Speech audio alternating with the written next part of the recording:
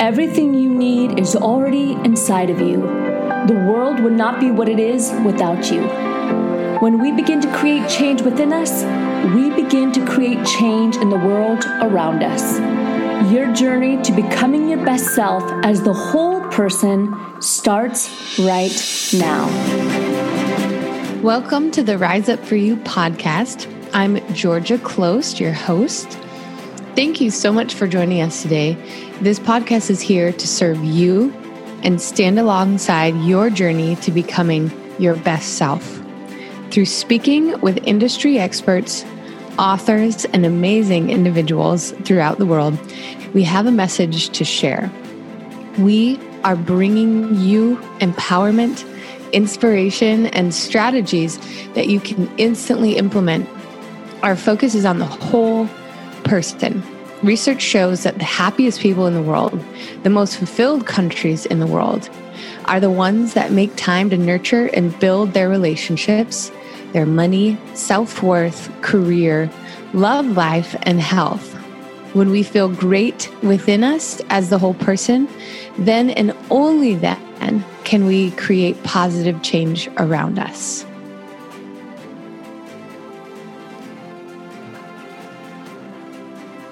All right, so today it's my pleasure to have Shannon Jacquard on the podcast with us. And she is many things, and her story is quite incredible, but we'll call her for now author, innovator, and a sister. So Shannon, we always like to have our guest kind of tell the audience about themselves in their own words. Would you go ahead and do that for us? Tell us a little bit about you and what it is you do. Certainly, yes. You know, I often get asked, like, what am I or what am I doing? And I'm kind of in a crossroads of a position right now. So the best way to describe myself is a mental health advocate, which I've been doing for the last 2 decades. I used to be in a more formal role where I was the CEO of NAMI, the National Alliance on Mental Illness in San Diego. But I left about a little over a year ago to really focus on other aspects of mental health advocacy, a little broader, more into policy areas. And another one was really focusing on the sibling issues. So what got me into the mental health field was my brother. And I always wanted to write a book about being the sister of somebody who had a serious mental illness and our journey, our roller coaster of a ride, and what that was like as a sister. And there's so many other siblings out there that have literally fallen apart in my arms because of the pain and trauma that they've experienced, but have had nobody to talk to. So right now, I just simply call myself a mental health advocate. Wow. There is quite a lot to your story, and it really is a beautiful one. If I may ask, what was your aha moment when you just went, from being a CEO to being a mental health advocate? What was your moment, if there is one, that just made you go, I got to do this. It's time to make a shift from the very corporate professional world to this other industry, really?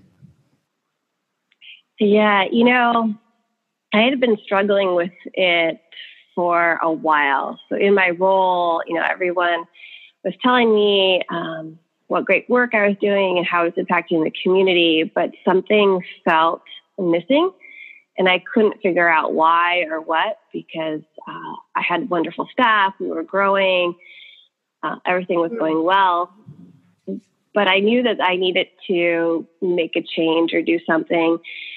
And at the time when I was struggling with the decision and going back and forth, I wanted to have control of everything. So if I were to leave, I wanted to decide who the person would be who would take my place.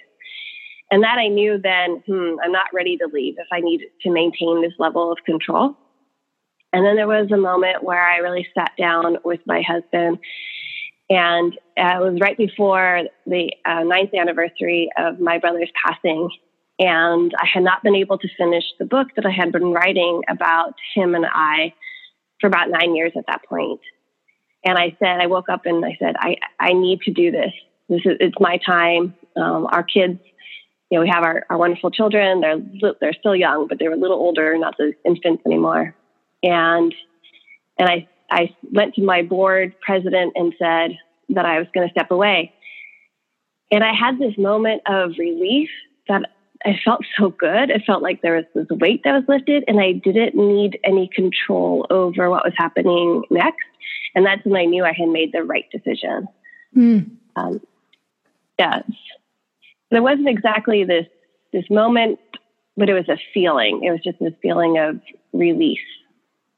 It was the moment you actually took that leap of faith and said it out loud. Is that what you're kind of saying? Yes. When you knew? And I wasn't sad. I love NAMI. I love the work that I've done. I will always be one of their biggest fans. But I wasn't sad about it. And I think it's because I knew I was also leaving the company in a good place with good support systems around it, and that I could just focus on me and what I wanted to do next, which is really talking about sibling issues and writing the book. Wow. Can we go back a little bit and just, can you tell us about your brother? Can you tell us a little bit about your story growing up, and then, to where you right when you transitioned over to being a mental health advocate from CEO? Tell us a little bit about the back history. Yeah, so that definitely had a more of an aha moment. There's moments in your life that really change the trajectory of everything.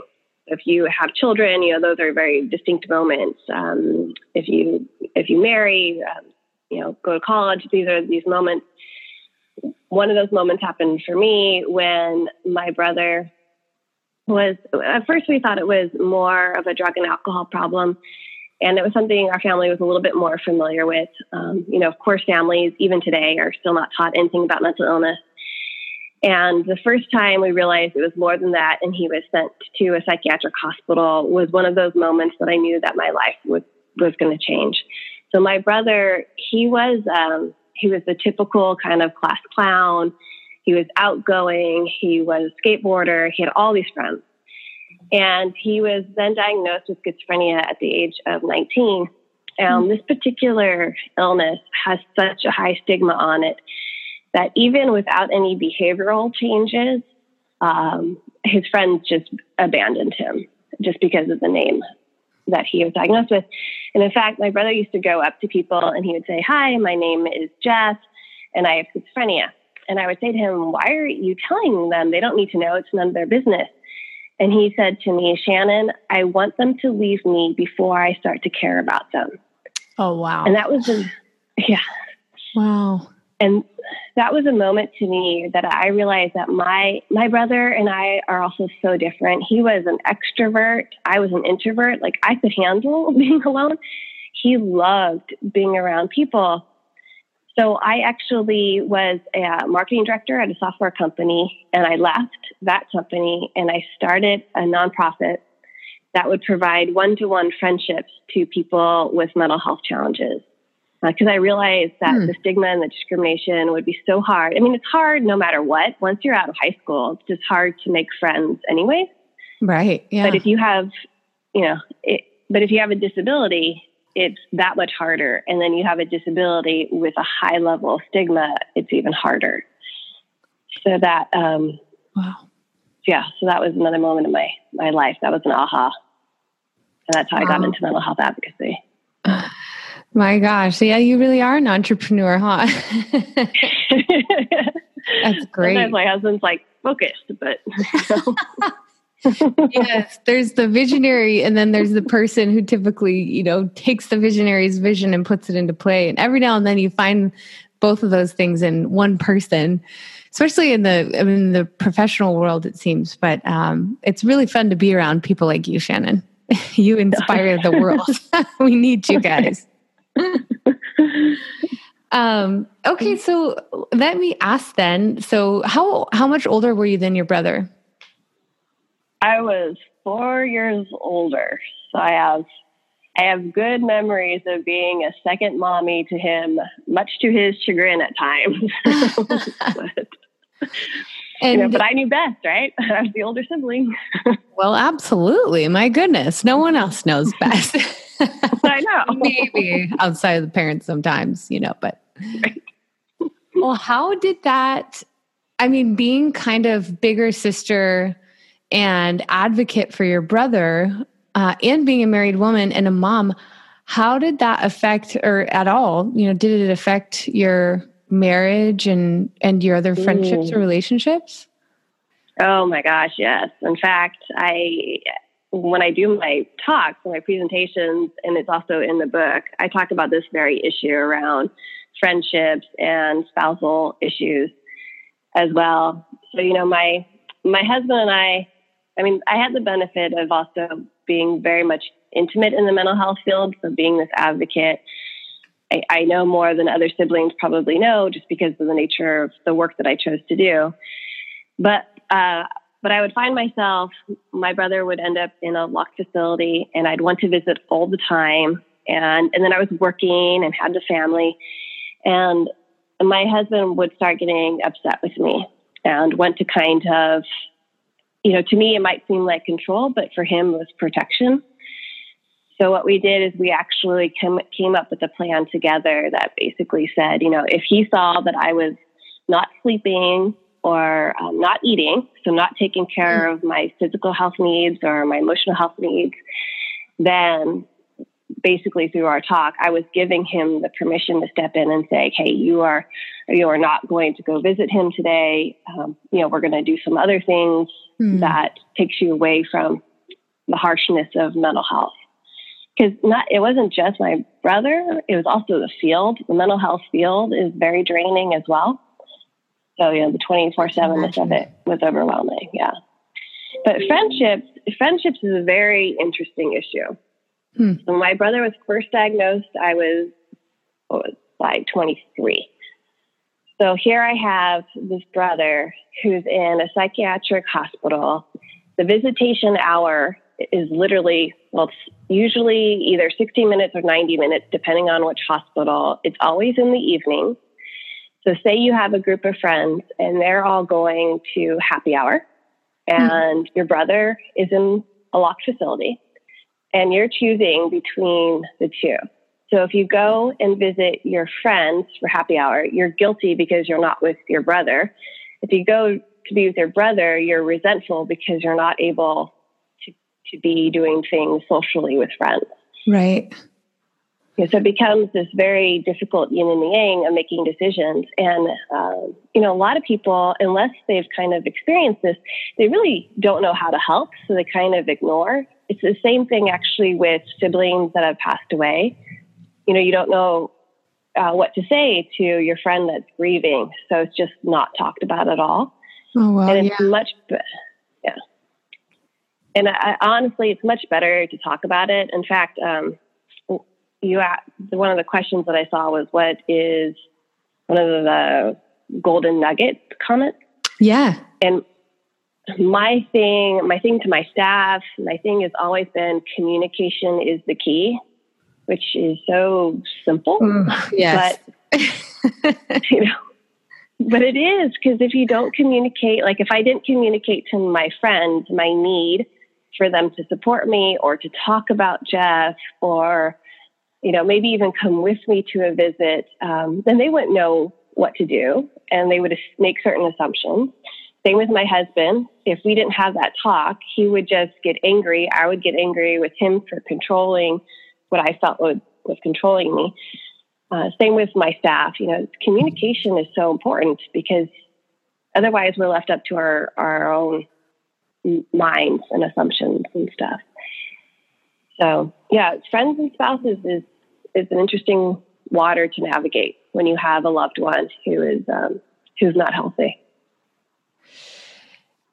That is a whole web and treehouse of things you said right there, with communication and friendships and relationships of all kinds.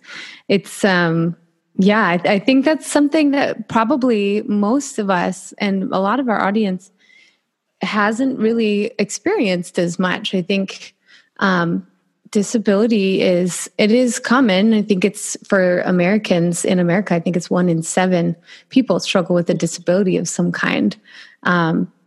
And I mean, like you said, a lot of us aren't even as involved as you are by a far stretch.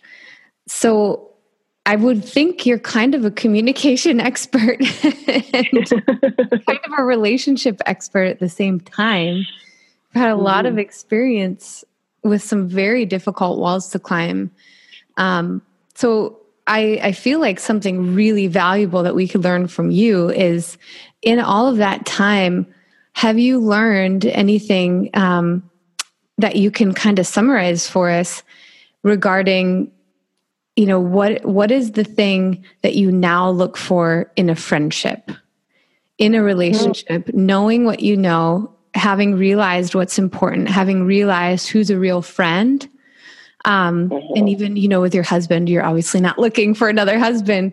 Right. So maybe you can't speak into the love side of it. You guys have been married for a long time, but what's important in relationships, knowing what you know? I have some great friends today, but I have this one friend who's just been by my side through everything. Mm-hmm. And I'll give you a perfect example of what she did. That's what I would really hope other people would see in friends.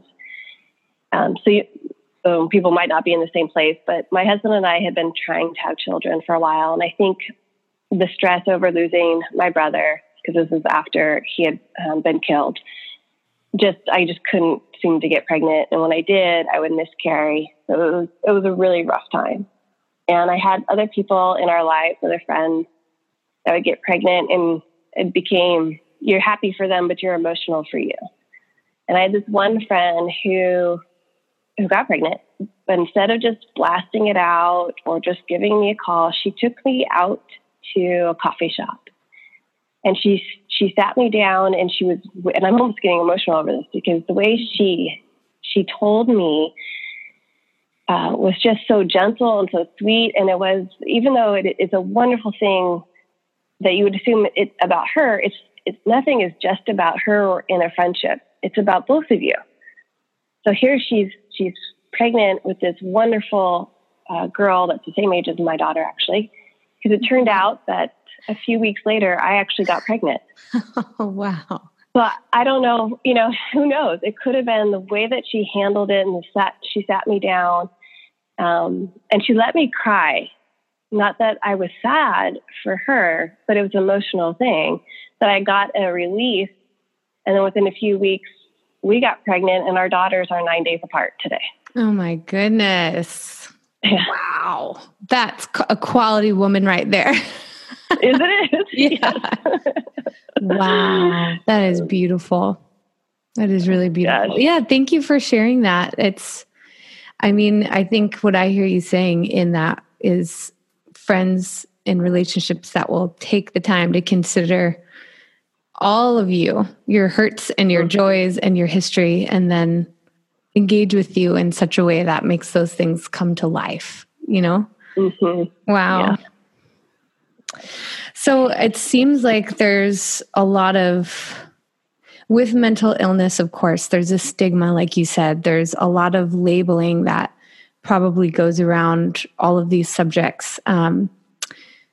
Can you maybe speak into or give a couple examples of how that affected you when you sensed the stigma about your brother? Yeah. Yeah. And that's a hard one too, because we're and I think this is a big thing in America, is we have this kind of box personality. Everyone has to fit in this perfect kind of cube. And one of the things that my brother's behaviors that could be noticeable at times was that he would start laughing for no reason. And I'm not really sure what it was, but when we were alone, I didn't really care, because at least he was happy, he was laughing. But if we were out in public, So if we were at like a movie theater and he would laugh at a time where it wasn't really funny, or we were out to eat and he would laugh, I would just cringe because people would start looking and wondering why he was doing this. And then I'd feel guilty. Like, why am I getting upset? It's not that big of a deal. Yeah. It's just, you're just, so then you have your own stigmas. And then, unfortunately, I'm sure my brother had his own as well, just because we just naturally raised with these kind of issues. In fact, we couldn't watch anything on TV without there being some sort of negative comment about mental illness. And one time, Jeff, he was at a hospital, and this provider, so one of the staff members, walks by us. I was with my parents, and says, "I have to get out of here before I turn as crazy as all these people." Oh, goodness. Yeah. Ouch.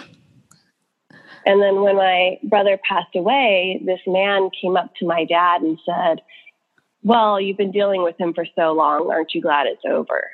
Wow. So there's a stigma that it's like, well, his life wasn't worthy because he had a mental illness. So those are, and I don't know that I can say that I have dealt with them very well, other than trying to throw myself into making changes and helping people to understand what mental illness is and what it isn't. Because there's a lot of misconceptions about it as well. So there's a lot of stigma, and unfortunately, studies have shown that it hasn't gotten better yet. What has gotten better, though, is the number of people with mental illness that are now talking and really getting out in social media, just getting their voices being known now. So that hopefully will start making a difference.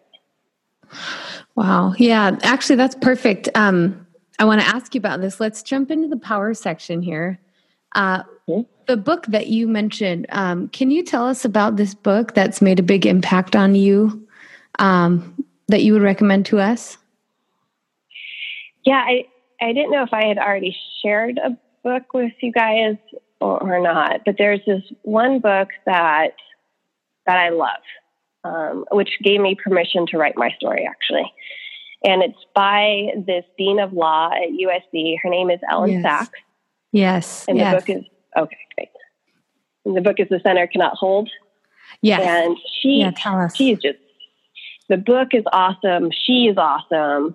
So she's the dean of law, like I said, at USC. She has schizophrenia, which nobody knew about until she wrote this book. And in fact, after she wrote the book, she was discussing, because she does a lot of speaking engagements, that parents were trying to take their kids out of her class. She had been a professor there for decades without anybody knowing. But her book is so poignant. It talks about, it's really raw. It talks about her journey, her trauma, her survival. It talks about how she kept everything from her parents and her brothers because she didn't want them to have the pain that basically I experienced as a sister as well. And she talks about there's beauty in pain as well. But basically that she's this amazing survival over this journey of time. And her book gives hope to so many people because, a lot of times, we had this one psychologist that told my parents that my brother's brain was like a string and that it had been cut and therefore could never be put back together again, meaning his life was over. And here you've got Ellen Sachs, same diagnosis, is this amazing professor, and has written this book. And she didn't sugarcoat it. She didn't make it sound like, her life was easier or anything like that. But it has so much hope in it. And, hope can be there forever. The only time hope dies is when the person is actually gone. But otherwise, it should be there and should be reinforced. And she does in the book. Yeah, I did when you sent us over that book, I looked it up and was pretty surprised myself, just going, wow, somebody that has gotten such a diagnosis is a professor of law at one of the highest ranked schools in the US. And, it was incredible to me. So It also speaks to the power of probably the support that you guys provided, to your brother, and what's possible when you have the right people around you and the right mindset. So, yeah. And, she does talk about that. She talks about the healing process and the therapist that was with her, that was amazingly with her. I mean, she really pushed her providers hard, and they stuck with her, which was amazing as well. Wow. I love that. I always love those people who, break the rules for a little bit and then they become heroes for it. Yes. Yeah, I love her. She has a TED Talk too. So if anybody wants a quick snippet. My gosh. Of her, she's amazing. Well, thank you. How about one quote that you live by? This is my favorite. It is, time you enjoy wasting is not wasted time. Ooh, time you enjoy wasting is not wasted time. I love it. I'm going to add that to mine. Yeah. But every time that I don't think reading a book is wasting time, but I'm an avid book reader. And, in our society, it's not seen as maybe productive to sit back and relax and read a fiction novel, but it's really important to me to do. And therefore, it's not wasted time. My goodness. I love that. Well, I guess you already kind of answered this question for us. It's the golden nugget question here, but if you left the world with one message, what would that be? You know what I'll say instead of the communication is the key is, if you've ever read the proverb about the man and the strawberry? Okay. You know that one? There's a man. It's a really good one. And I've read different versions of it, but the bottom line is the same. There's a man, he's in a field, he encounters a tiger, and he's, like anybody would do, flees and runs away from the tiger. He ends up on the edge of a precipice, and I can never say that word very well, but an edge that has a vine. And he's dangling on this vine. And there's these two mice that get on the vine and they start to gnaw at the vine. So he's going to fall, which is not good. So he's got a tiger or he's going to fall. But he sees this strawberry on the vine and it's beautiful and it's red and it looks luscious. And he takes this moment to just enjoy the strawberry. So I love that because it's like, no matter where you are in life, life is hard. Let's just be honest about that. Find your strawberry. And it could be like my other quote was, you're wasting some time, but you enjoy it. That could be your strawberry.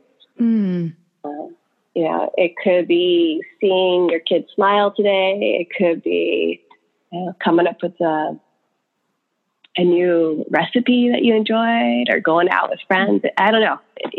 The sky is the limit when it comes to strawberries, but it's recognizing that is a strawberry. That's so important for us in this day and age, being so busy, especially in Southern California where we're based here. It's such a rigorous runaround, and there's a million things to do, and more, of course, everyone's becoming stressed out, or has a 2 to 30 second time span for attention. And hanging out and eating those strawberries is very important. I think little by little, we're all realizing that. Yep. Yeah. Well, how can we stay connected to you, and how can we support you? Yeah. So everything is kind of just my name, which hopefully makes it easier. So my website is just Shannon Jacquard, and that's JACCARD.com, or all my social media handlers is also just at Shannon Jacquard. It's pretty easy to find me wherever. And then my book will be released April 9th. So if anybody's a sibling, and just my husband explains it the best because it's a mixture kind of a memoir and a self-help, but it's not a self-help. And what my husband describes it as, it's like two friends talking over coffee. So it's a companion novel to help any sibling who's kind of been through this before know you're not alone in it. So it'll be out April 9th. And what's the name of your book? Yes. It's called The Forgotten Survivors. The Forgotten Survivors. Okay. Great. All right. Well, last but not least here, the name of our company is called Rise Up For You. What comes to mind when you hear those words? Rise up for you. Geez. It's such a beautiful phrase. It's about yourself, and rise up for you. Gosh, I could take that in so many different directions. Like back to my quote, the time enjoyed wasted. It means you're taking care of yourself, your emotional needs. I'll say for me, it's recognizing those aha moments in my life and actually taking action on it. Amen. Yeah. Self-care is very important, especially when you have a lot of people depending on you. So. Yes. Well, thank you so much, Shannon, for talking with us and for sharing a little bit about your book. So appreciated. And it's so wonderful to talk with you today on the podcast. You too. You too. Thank you for having me. Absolutely. Have a wonderful night. You too. Okay. Thank you for joining us today on the Rise Up For You podcast series. We're here to serve you and inspire you to become your best self so that you can live a life that you are proud of. If you haven't already, head over to our website, riseupforyou.com, and explore through all that we have to offer. Don't forget to subscribe while you're there for exclusive materials sent to you weekly, and also subscribe to this podcast. You can find us on iTunes, SoundCloud, and any other major podcast channel. Join us for our next episode, but until we meet again, rise up for you, be better today than yesterday, and prepare for a greater you tomorrow.